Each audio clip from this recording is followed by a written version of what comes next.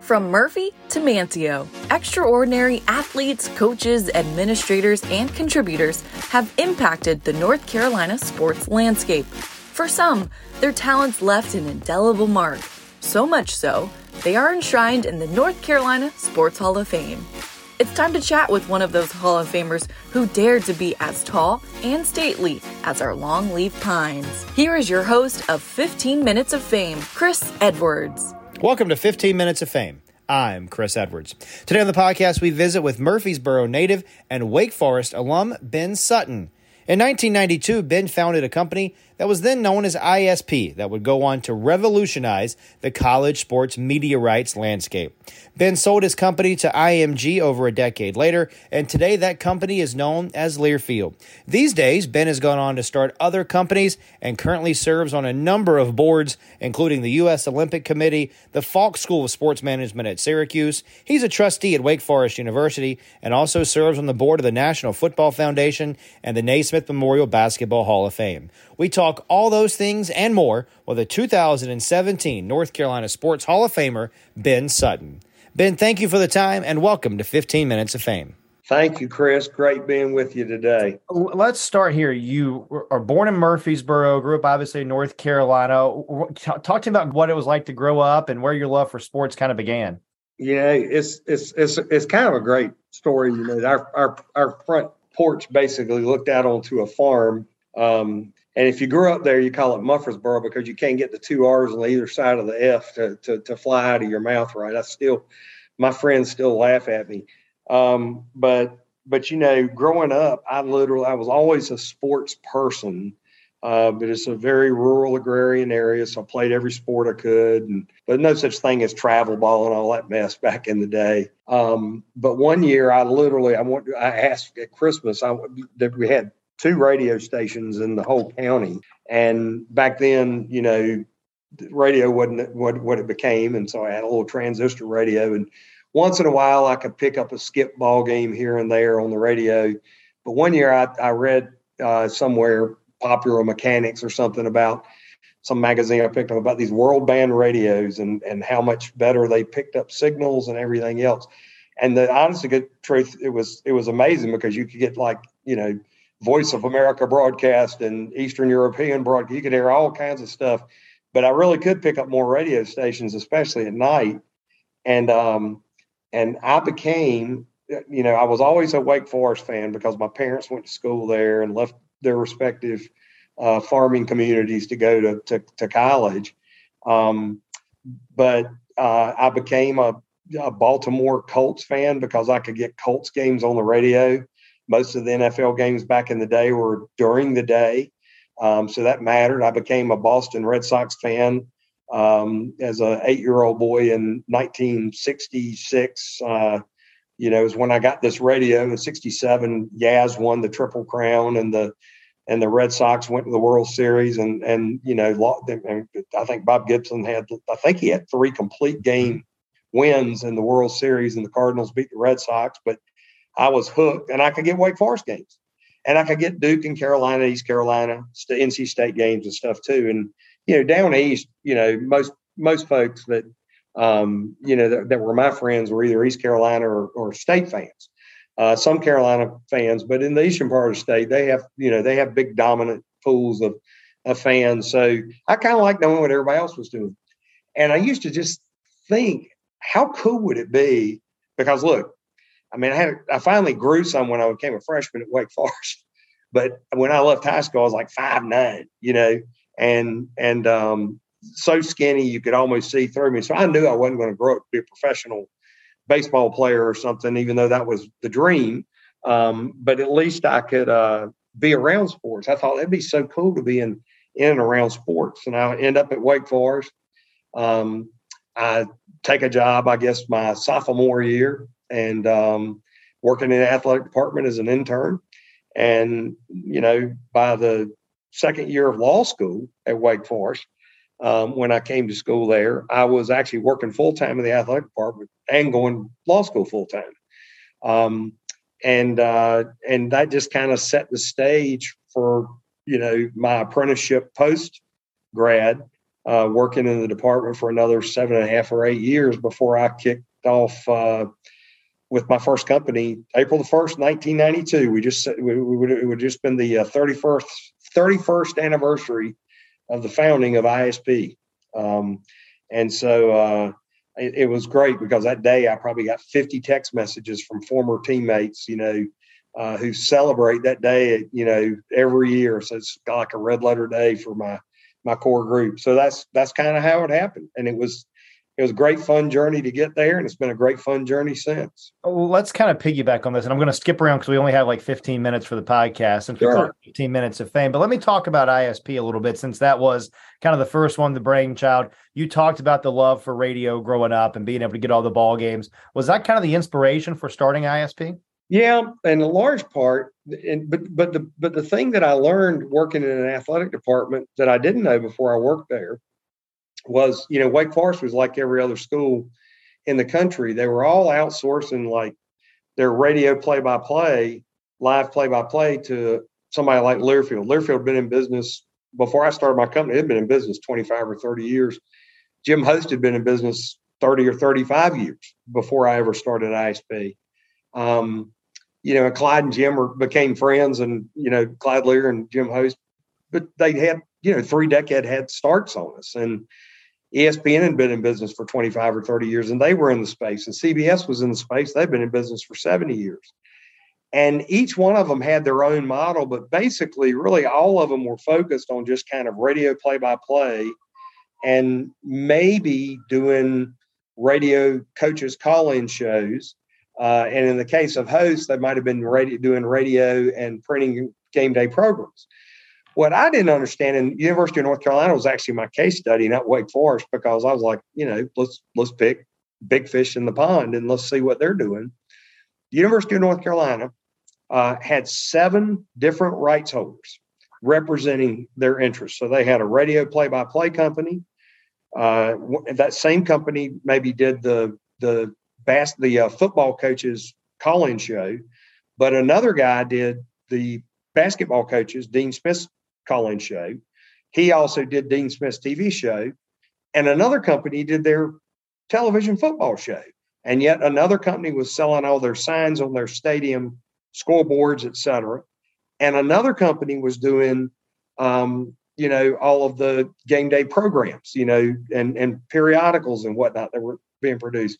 And at that point, Al Gore hadn't invented the internet yet. So there was no digital, there were no digital assets, but you had this school that is the state university. They're the only one that get to have North Carolina on the jersey, a massive inherent advantage competitively, right?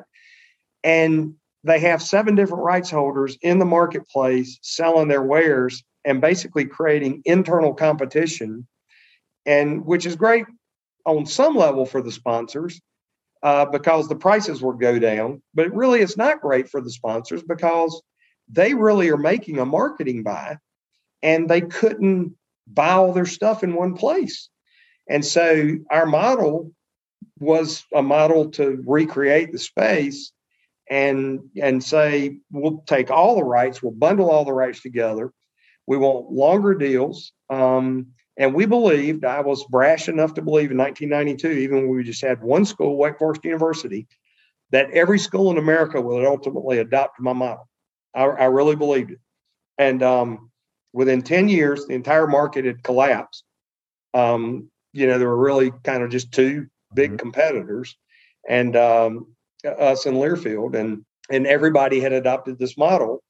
And we had grown to 20 schools. And then in the next 5 years alone, as the market continued to kind of consolidate and collapse, we picked up another 50 schools. And so when I sold IMG in 2010 and went over to run their business, we were the market maker for changing the market, but we were also the market leader.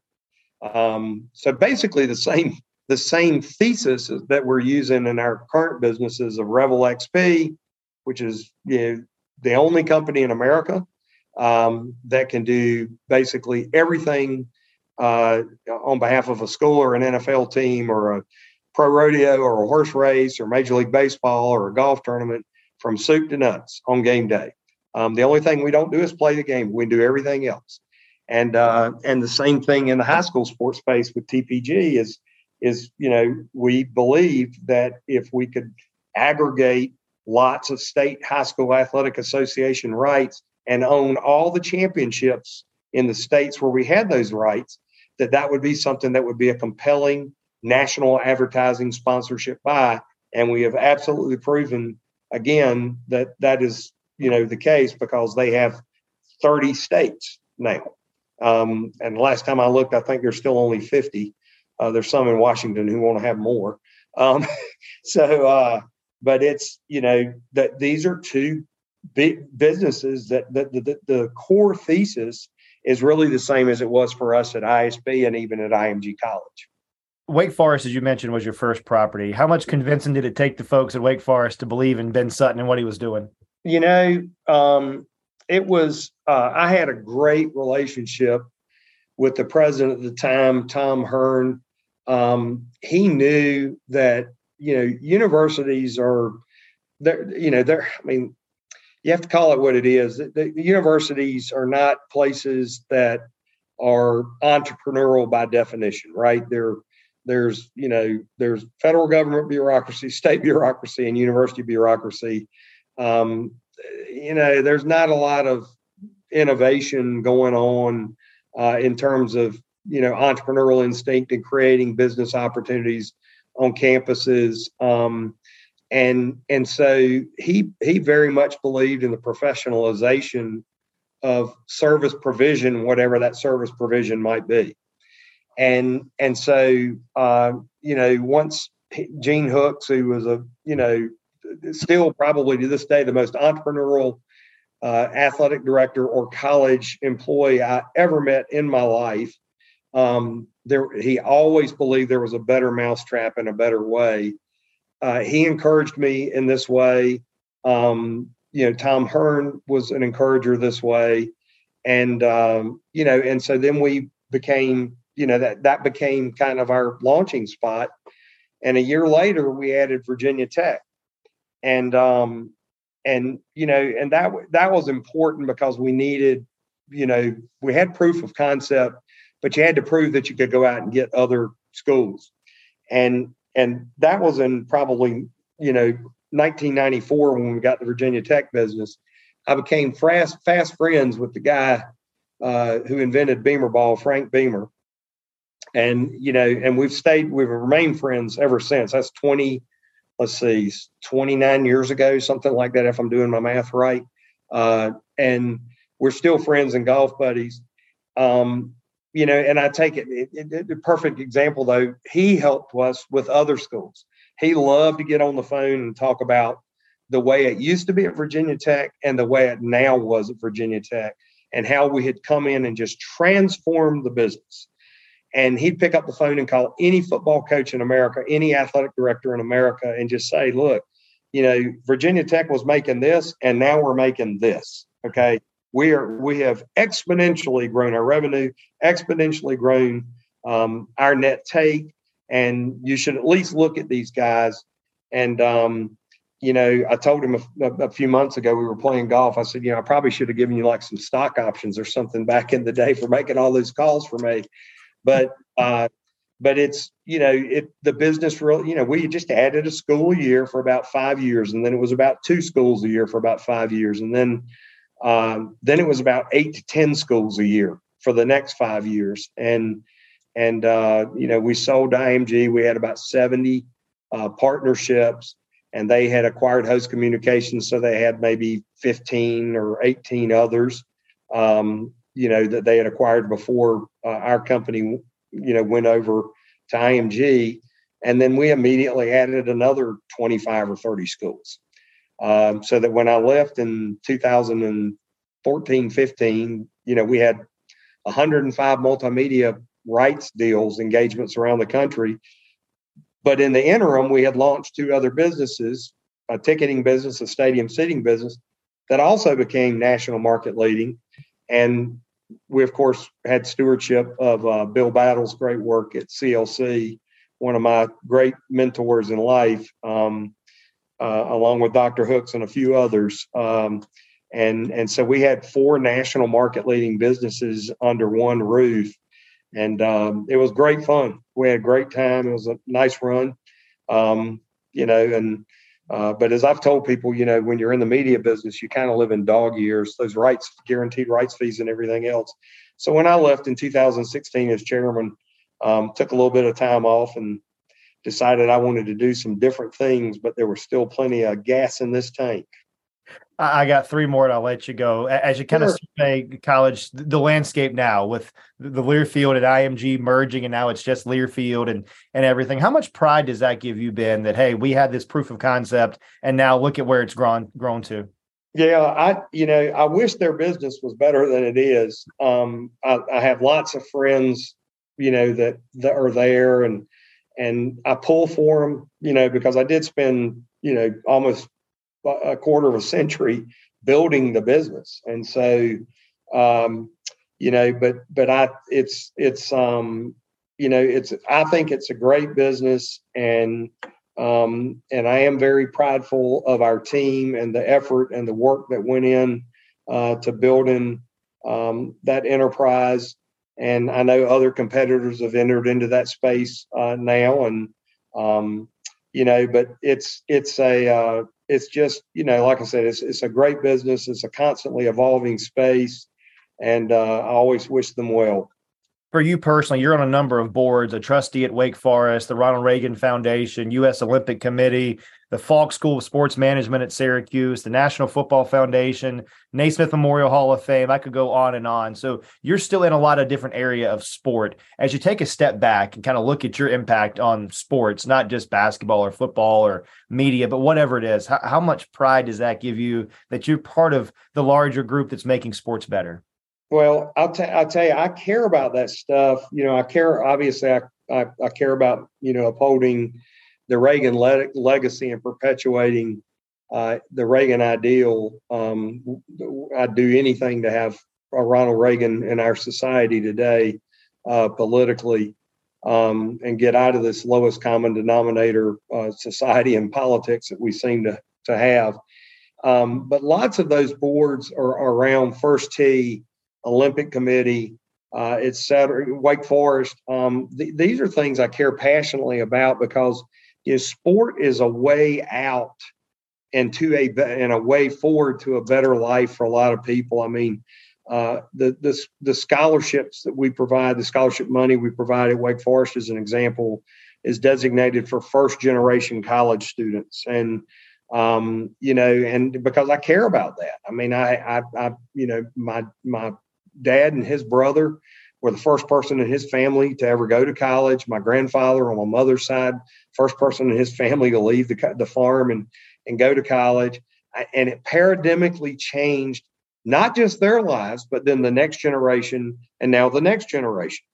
And so I just think, that's incredibly important. The First Tee, it's focused on all kids, but the primary focus is on kids that live in our cities that don't have access to golf, and it can be an expensive sport, and it's again a way out of sometimes despair and into a good positive place where they have great role models and they learn great life lessons, and then hopefully sets them up for success in the rest of their life. And I happen to believe, that in football, I mean, I think it's the greatest of all team games. I couldn't play football. Look at me. But I love the game, but I love all sports, but I just, football has kind of been under attack for a number of years. And so I think it teaches so many great life lessons. And so I only kind of engage in things that where I feel like we can have a meaningful impact. Same with the Olympic Committee. Our funds that we put into the Olympics movement are primarily designated to help kids who are Olympic athletes, then create educational opportunities for them coming out. Because, the thesis is that, if you put somebody in and a place where they learn a vocation or they go to college, they'll have, exponentially better life results in terms of their earning potential.